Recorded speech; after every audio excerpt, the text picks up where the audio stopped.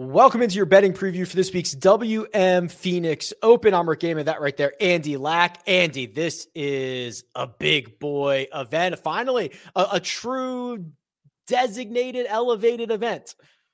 Would you say most excited you've been for a golf tournament since the Open Championship? Yes. And it's not just this, it's this. And then there's the Super Bowl. And then next week is Riviera. And then it's going to be like Players before you. This is such a good golf time on the calendar.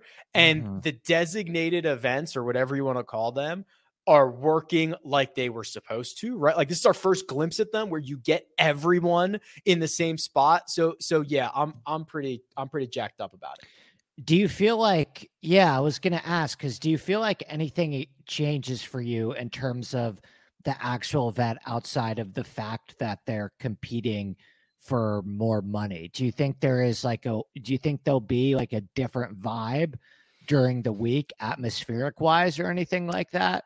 I don't know. I think it is always different when you get all the guys in one spot, right? So like when you look around and groups are like Rory and Rahm and JT, and there's Colin and there's Vic, and it's just like, oh my God, everywhere you turn, there's something happening, and they seem to always find their way to the top of the board. So no, I don't think it's like, when I get there, I will not think once about how much money is being made, which I never would anyway. Right. I never watch a guy hit a shot and I'm like, oh, wow, he's playing for $1.5 million or $2.5 million. Or even like that, he lost $200K for missing that putt. Yeah. Like, I don't care, but like, I think it'll feel different because you're just going to have so many of the best players in one spot.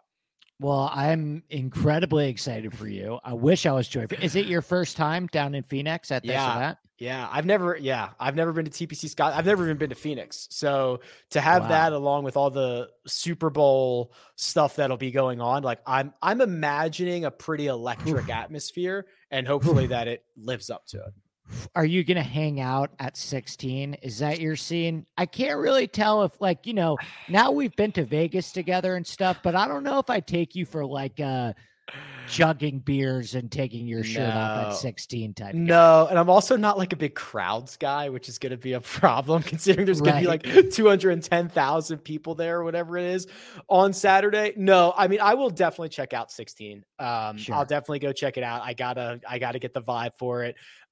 See what's happening, but I don't see me camping out there. I see myself walking around, following specific groups, doing the normal stuff that I would do. I'm not going to get in there and start shotgunning beers and smashing them into my head or anything like that.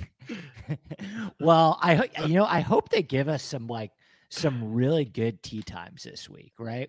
Give us that Rory Rahm showdown that we've been waiting for, right? And we'll get into it in a second when we start talking about the odds board, but the thing that I'm probably most excited for is I think we are really, really going to get a great barometer of who should be the favorite for the Masters, right? Who is in the best lead-in form heading into the Players, right? Because this is a course, like I've talked about a bunch of times before, and Torrey Pines does fit that bill as well, though this feels a little bit different, where, it's a ball striker's course. And I think we can learn a lot about where these elite players' games are at heading into this awesome stretch that we have ahead of us. Yeah, and no course rotation BS, just let's go play the same course 4 times and put all the best players there and see who comes out on top. So absolutely stoked for it. Here's the board that you were referencing. This is the grid via Odds Checker. 2 guys standing alone at the top, Rahm and Rory. 9-1 are their best numbers that are available. And then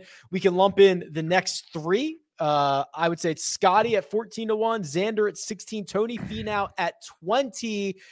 It's a lot of win equity at the top. Do we pass it up or do we click a name? Well, I see that the Finau, it's a very small screen for me, but there's not any 25s out there on Finau anymore. There's a 20. 20 is the best number available. Yeah, I hit that 25 this morning. That felt a bit irresponsible to me, Rick. I don't understand why there were 25s hanging out there on Tony Finau, who's won 3 times in his last 9 starts. I mean, I run my numbers every week. You can find all of this stuff in the article that I wrote for the website this week, but I have Tony Finau as the number one golfer in this field. I mean, he rated out higher than Rory and Rahm for me. I just think what he's doing right now from a ball striking standpoint is pretty damn immaculate. And to me, I wouldn't have blinked if he was in the Xander and Scheffler range. I wouldn't have blinked if he was above Cantlay. I wouldn't have blinked if he was, 14, 15 to 1 this week, Rick. So for me, my guy is Tony, if we're talking at the top. Yeah, obviously he probably feels like he should have won one of these already. I think he had a 2-shot lead with 2 to go. Webb got him into a playoff and then beat him into a playoff in, I guess that was 2021. Yeah, maybe? I guess maybe the reason why people are a little bit lower on him is he has a very strange course history here where he's played here 7 times. He's missed the cut 5 times.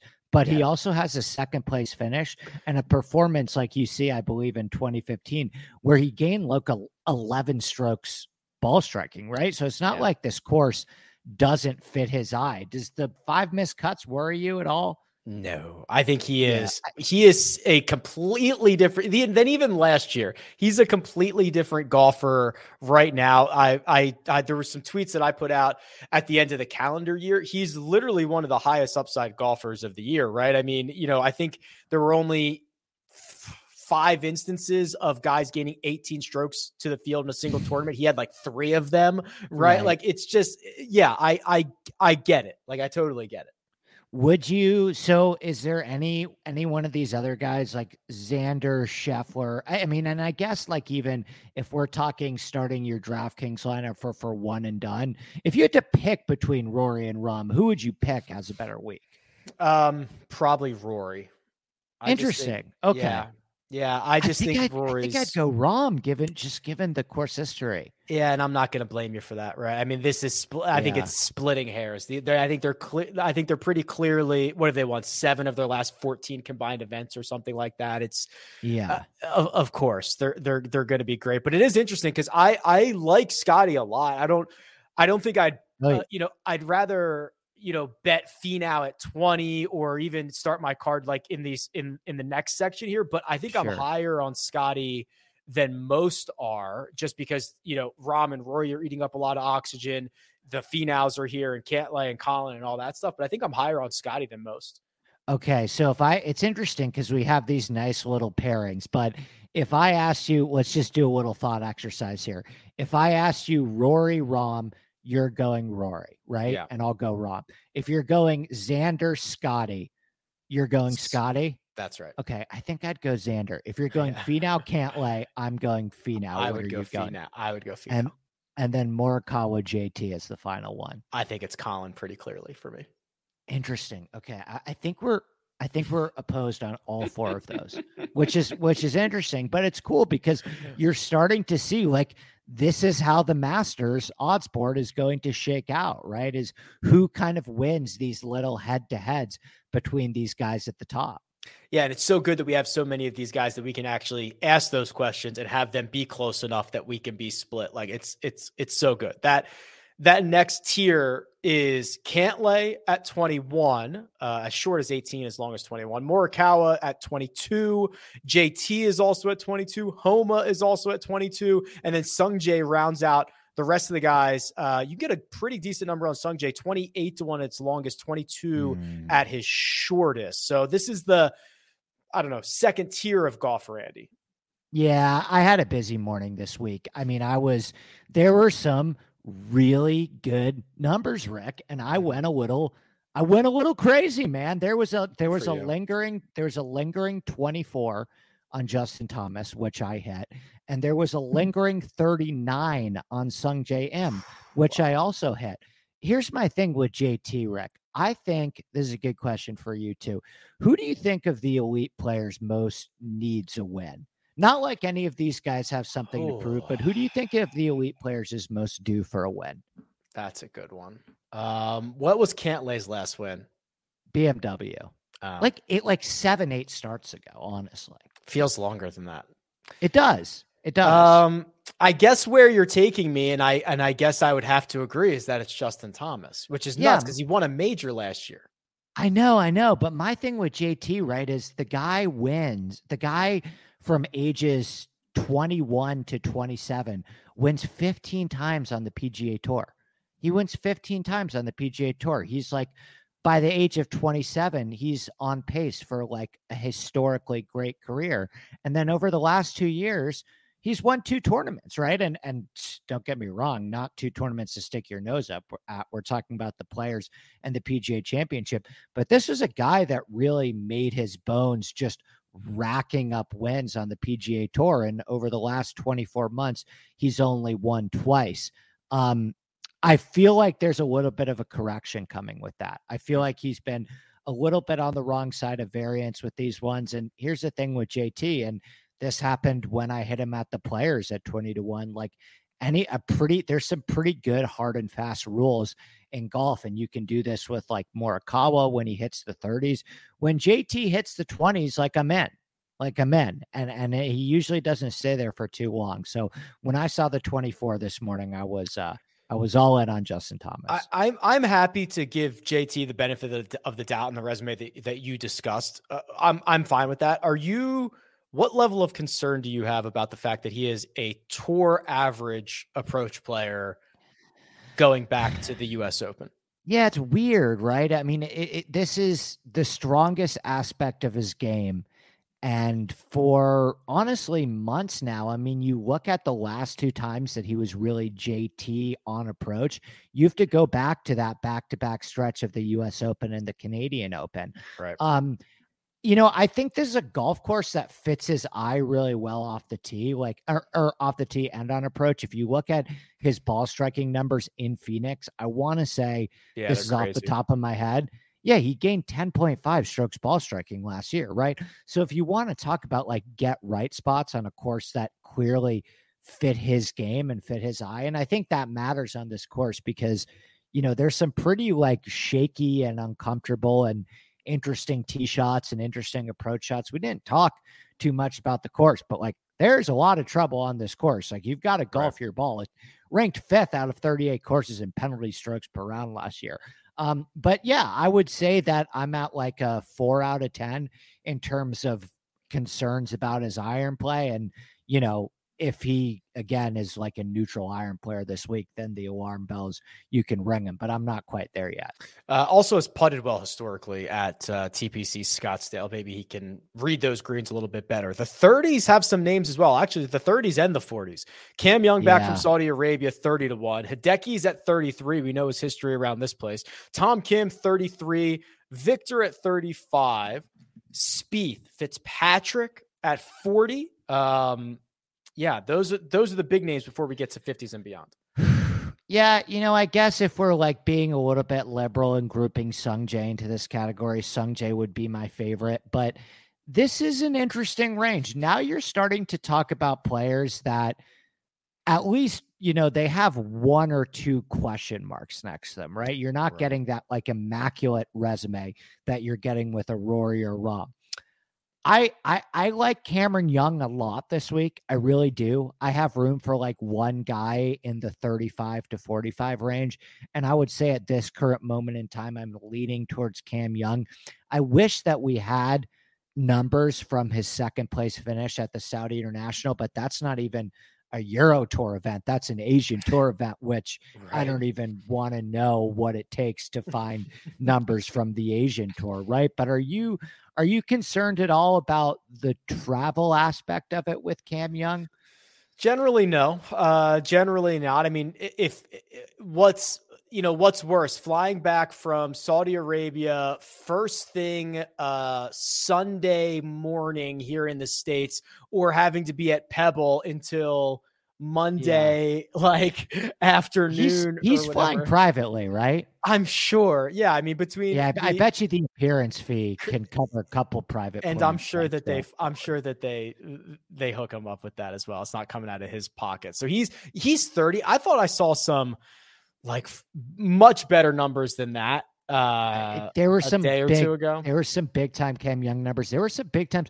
What about your boy Sam Burns? Did you hop on? I think there was a 55 earlier. Yeah. That's just that's kind of the thought process that I have with JT, which is why I could probably get there on both of them. It's like, just this guy's better than this number indicates. Irresponsible. Yeah. 55. He wins way too much for that. He wins too much. You know, he's been in the mix at Torrey before. He's been in the mix at Riviera before. He played well at the American Express where he gained across the board. I was hoping to see him at Torrey Pines. We didn't get that. Obviously, it's a packed schedule this, coming up here. So he was probably just getting right. But I thought that was, too big for a guy who like could win twice a year.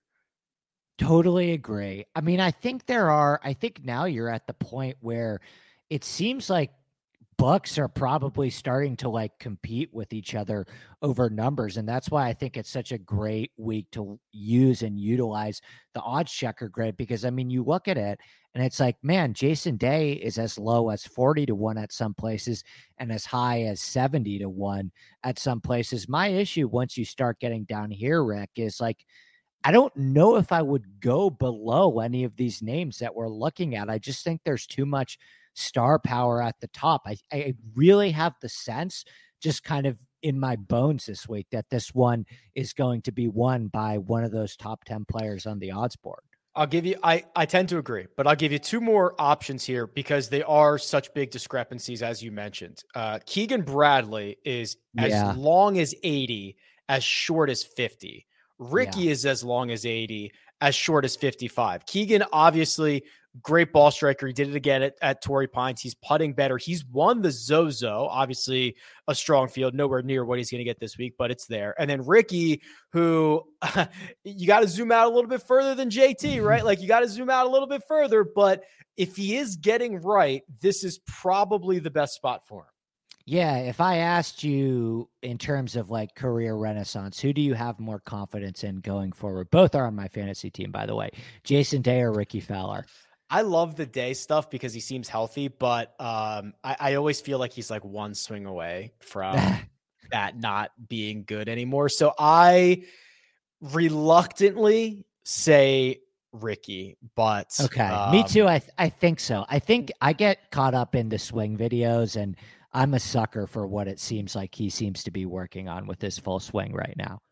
Yeah, it looks a lot better. The stats are kind of presenting a similar story. The putter's coming back, which was an issue for a long time. And then the history around Phoenix is pretty much immaculate. The win, I think a couple of runner-up finishes, a handful more, top 10, stuff like that. So good stuff there. Is that it? Is that the line, right? Like, I mean, as far as actual outrights go, we're now in like the Siwoo Kim, Billy Horschel, Tom Hoge range. Yeah, as far as outright goes, yes. There's some interesting guys down here that I will write about for DFS purposes, in my Wednesday article, and I'm sure I'll answer some start-sit questions as well when we're talking season-long fantasy. But no, I think this one gets won by somebody below 50-1, and I have some good things to say about our guy Aaron Wise, and Brian Harman is interesting here. But I think if we're talking outrights and if we're talking one and done, it's a big guy this week, man. I think it's a big guy. The matchup market is probably where I'll get exposure to some of those other interesting guys that you mentioned, like Lucas Herbert. It hasn't been on the PGA Tour. He's been awesome. Right. Didn't he finish top 5 in Saudi? Finished third in Saudi, had finished top. I think it was back-to-back third place finishes there and Dubai. And he's feeling it right now. There's a matchup of him versus Joel Damon, and then JT Poston, who's got 3 straight T21s, a T6, has been great in Phoenix, him against JJ Spawn. So those are the guys. I agree with you. Lucas Herbert's not going to win this golf tournament. JT Poston's not going to win this golf tournament. We'll see what kind of their roster rate is when we get to DFS, but I'm clicking some matchups with these guys because I'm a believer in them.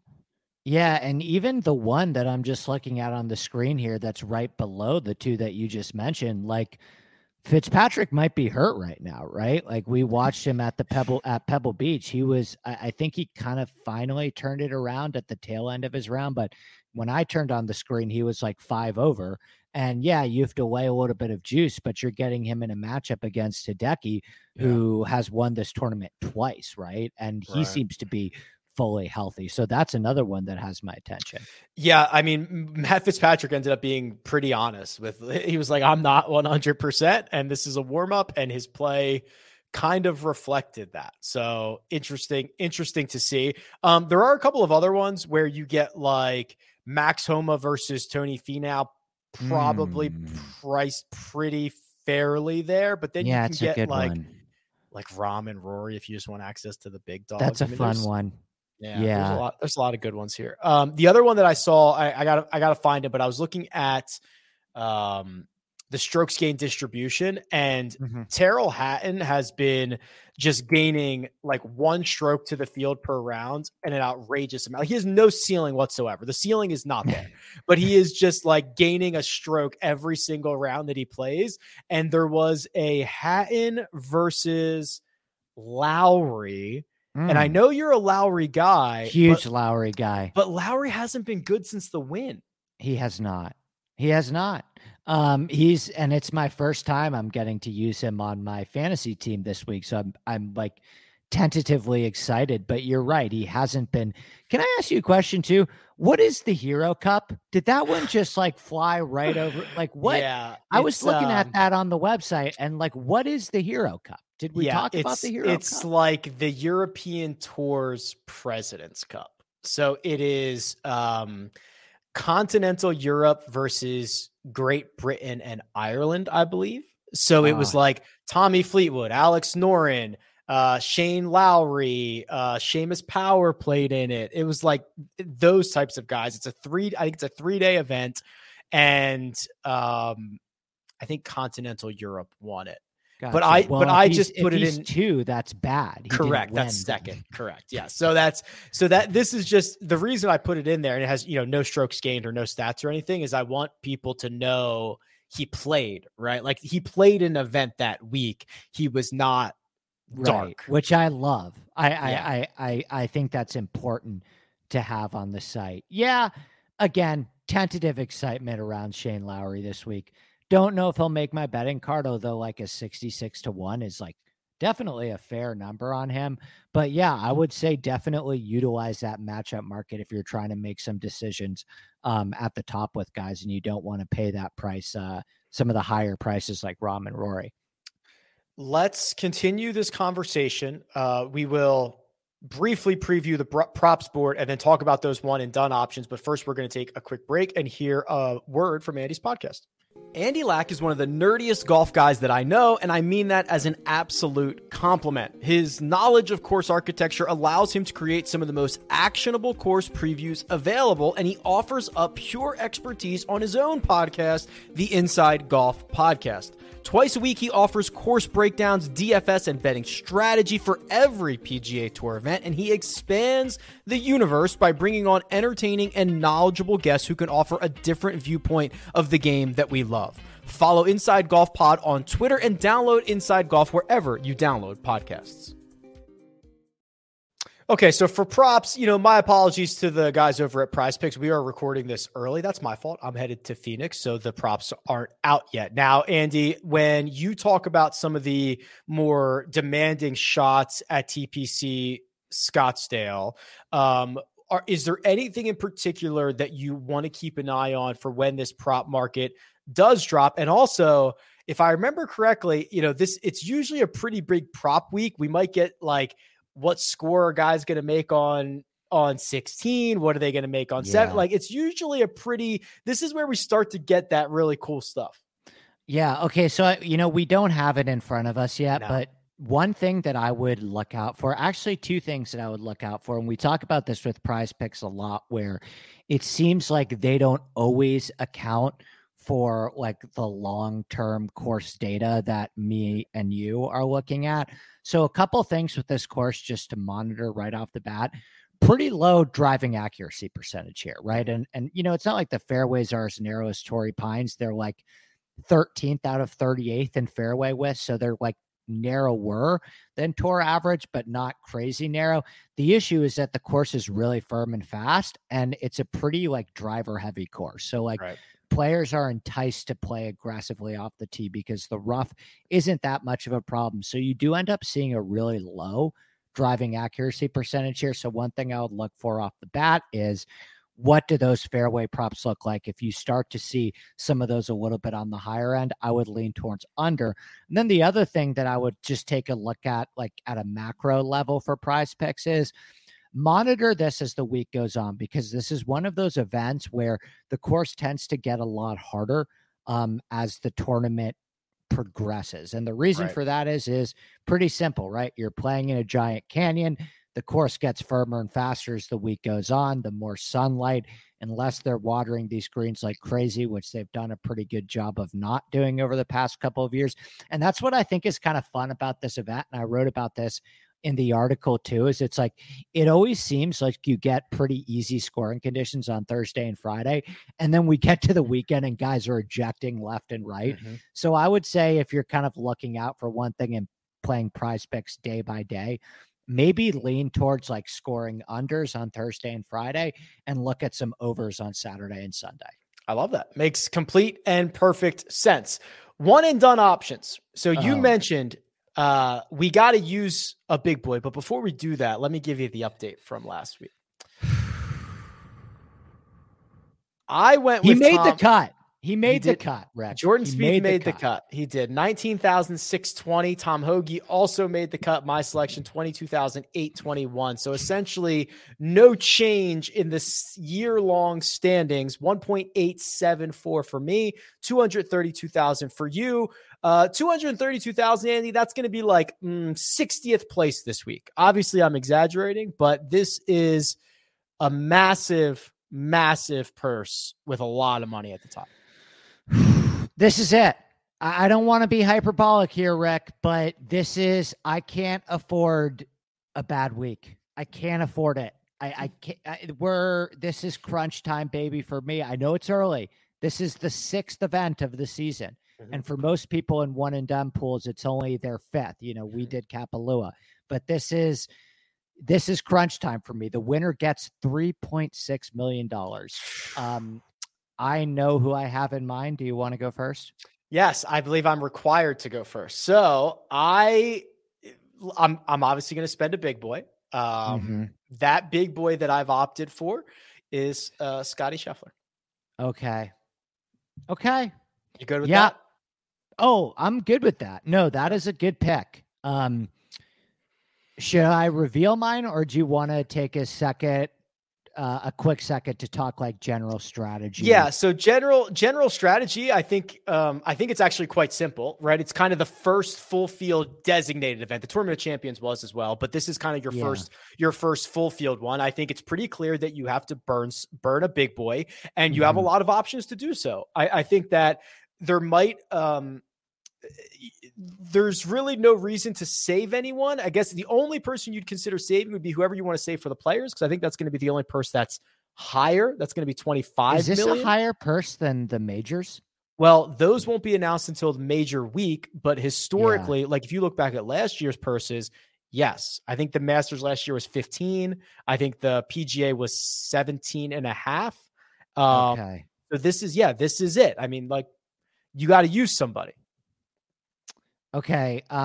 Real quick, because I got to get out of here for a podcast too, but quick prediction on who you think will be most popular, and then I will give you my pick for our one and done. As of right now, Xander Schauffele on officefootballpool.com site-wide picks is 18% owned. John Rahm, 12.